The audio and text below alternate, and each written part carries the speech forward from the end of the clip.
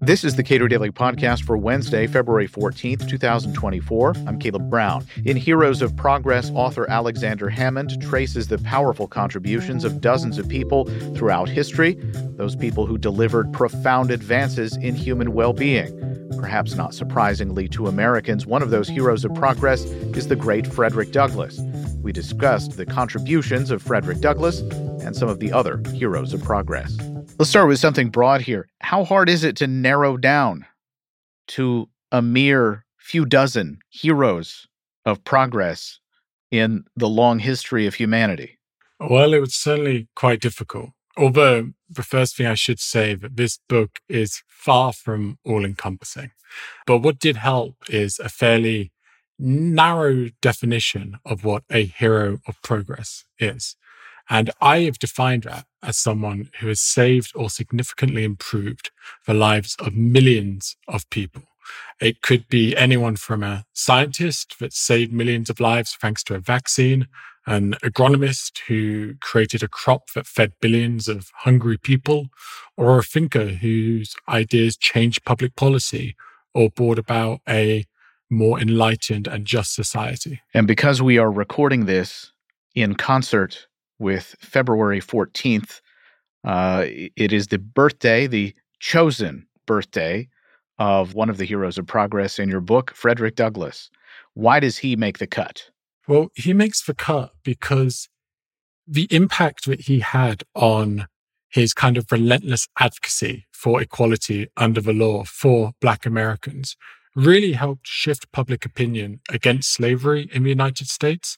And he had an immense influence on both President Abraham Lincoln and then later President Andrew Johnson on enacting the Reconstruction Amendments, which for the first time provided rights to millions of African Americans. We're talking about the 13th, 14th, 15th Amendments?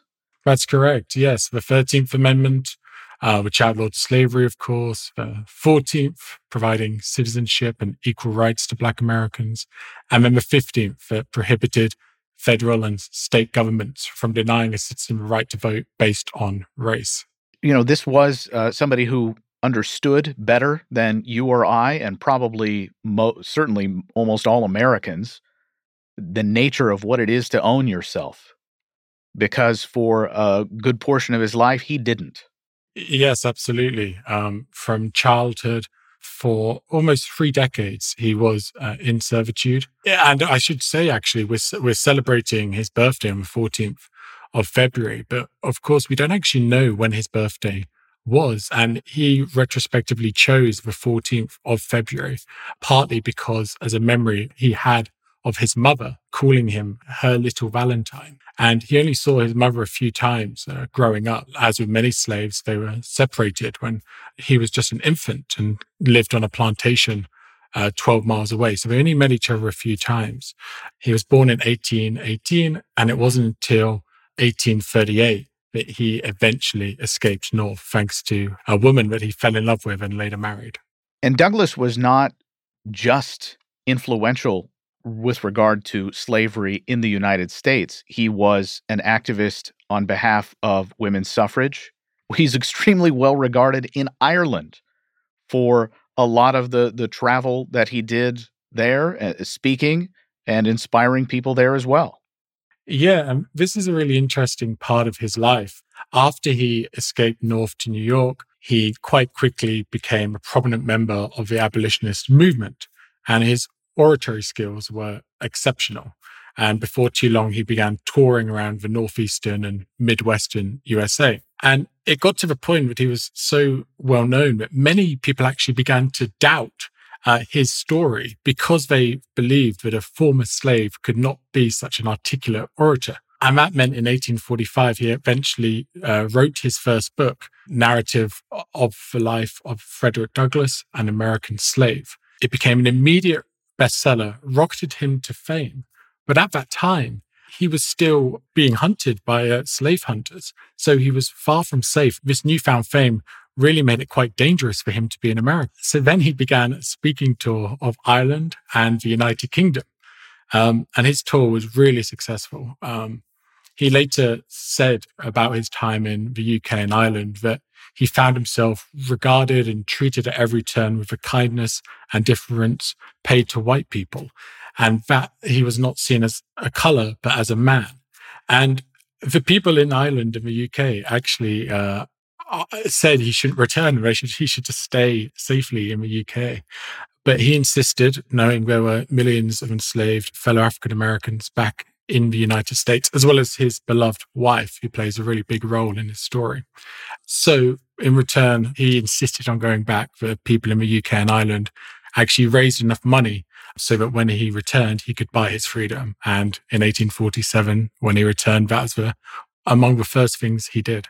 A lot of the other people that you talk about in this book, their contributions are just dramatically different. The book is not out yet, but it will be soon. I believe it's available for pre-order today for those who would like to go ahead and do so. Tell me about some of the other people who are mentioned here that you chronicle in your book, and just the diversity of their contributions, many of which most people have no idea about.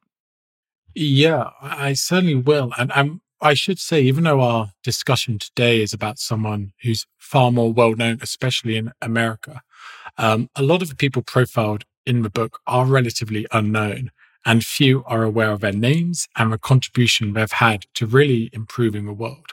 And it's really diverse. We've got scientists, innovators. We've even got some people from the Soviet military or agronomists or other public intellectuals who wrote books. And just to give you a taste of what we've got someone like Fritz Haber and Karl Bosch as an example. One is a German scientist and the other is a German engineer who created the Haber-Bosch process, which efficiently converts nitrogen from the air into ammonia, which can be used as fertilizer.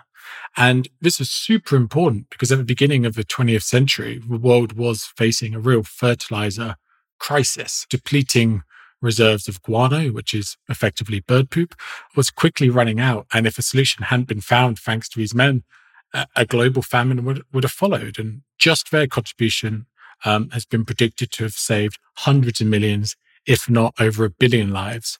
And that was back at the time when the world's population was more than a quarter of what it is today. Another example is Willius Haviland Carrier, and he was an American engineer who created the first air conditioning unit, which might sound a bit trivial at first glance, but this really is a lifesaver in much of the world. It not only increases economic productivity, since its invention and its introduction in whatever country across the world to this day, it really correlates with a decrease in deaths caused in the heat and in the summer heat. And as someone who's been to a lot of developing nations and warm developing nations, it's really the first thing you see as countries begin to economically improve their situation is they get air conditioning in order to save lives and boost productivity. And just to give you one more person, although we can certainly go into more, is one of my favorites is a man called Maurice Hilleman. He's one of my favorite. So few people have heard of him, yet he's been so important. He was said to have been the medical scientist who saved more lives in the 20th century than any other.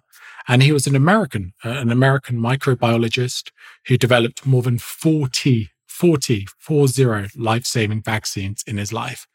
And of the 14 vaccines recommended in the current schedules, he developed 8 of them. So the 14 vaccines that are recommended specifically kind of for children as they grow up, he developed 8 of those.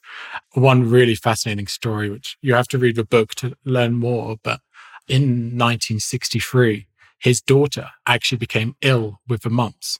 So what Hilleman decided to do, he quickly drove to the lab, picked up the necessary equipment to cultivate materials from his daughter's infection, and then soon after, he then had the vaccine for mumps.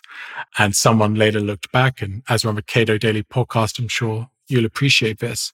A colleague of Hilleman remarked, today's regulation would have precluded that from ever happening. So that's quite a cool one. But we've got plenty more, completely unheard, and who honestly, without the heroes in this book, most of us wouldn't be alive today. And if we were, life would be far poorer, far hungrier, and far less enlightened about the world around us.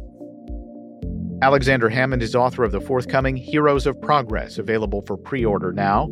Subscribe to and rate the Cato Daily Podcast anywhere you please. and thank you for listening.